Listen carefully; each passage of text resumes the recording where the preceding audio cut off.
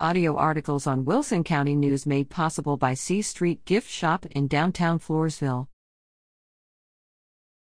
Early voting in primaries ends Friday.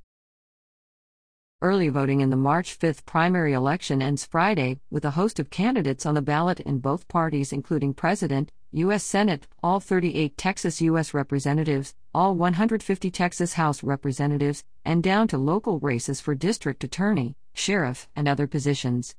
Check with your local elections office for more information or go to votetexas.gov. A record number of Texans are registered to vote ahead of the primary election, according to Texas Secretary of State Jane Nelson.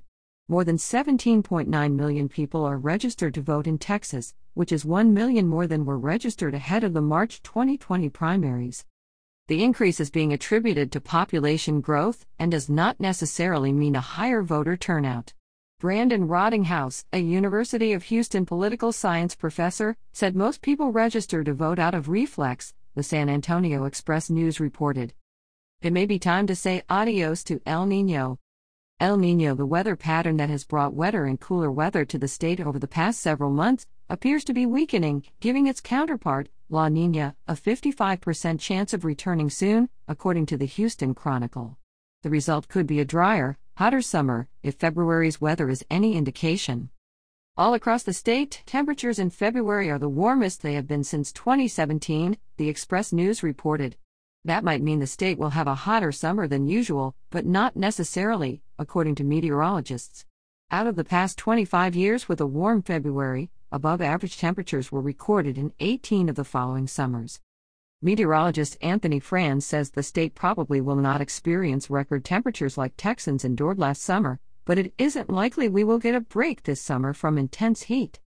Wildfire season just around the bend. The Texas A&M Forest Service on Friday responded to 7 new requests for assistance on wildfires, with last week being the warmest and driest of the dormant winter season. However, as of Sunday, there were no active wildfires burning as the spring wildfire season approaches.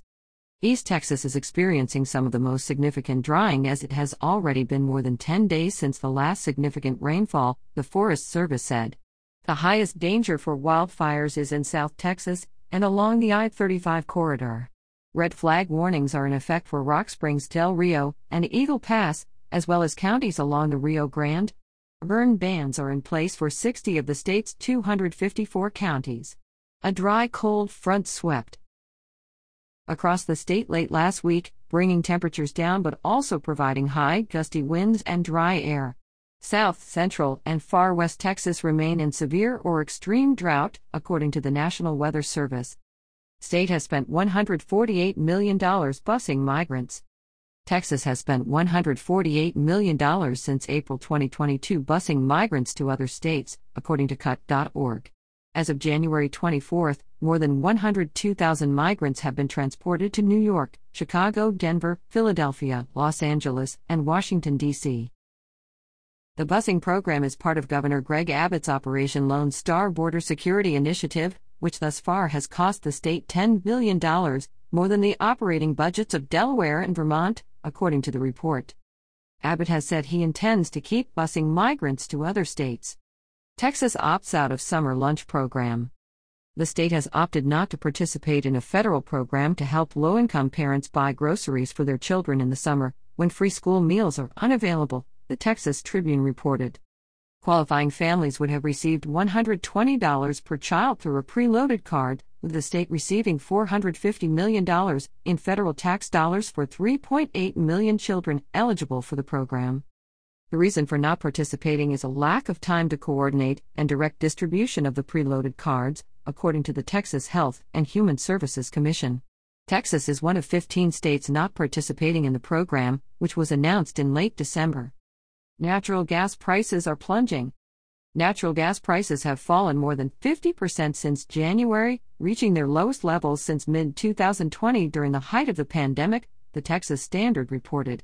Matt Smith, an energy analyst for PLR, said a combination of factors have resulted in much lower prices for natural gas, including weaker demand because of warmer weather, resulting in higher supplies.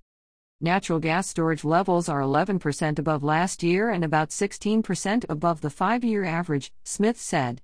Another factor is oil production in the Permian Basin that produces an abundance of natural gas as a byproduct.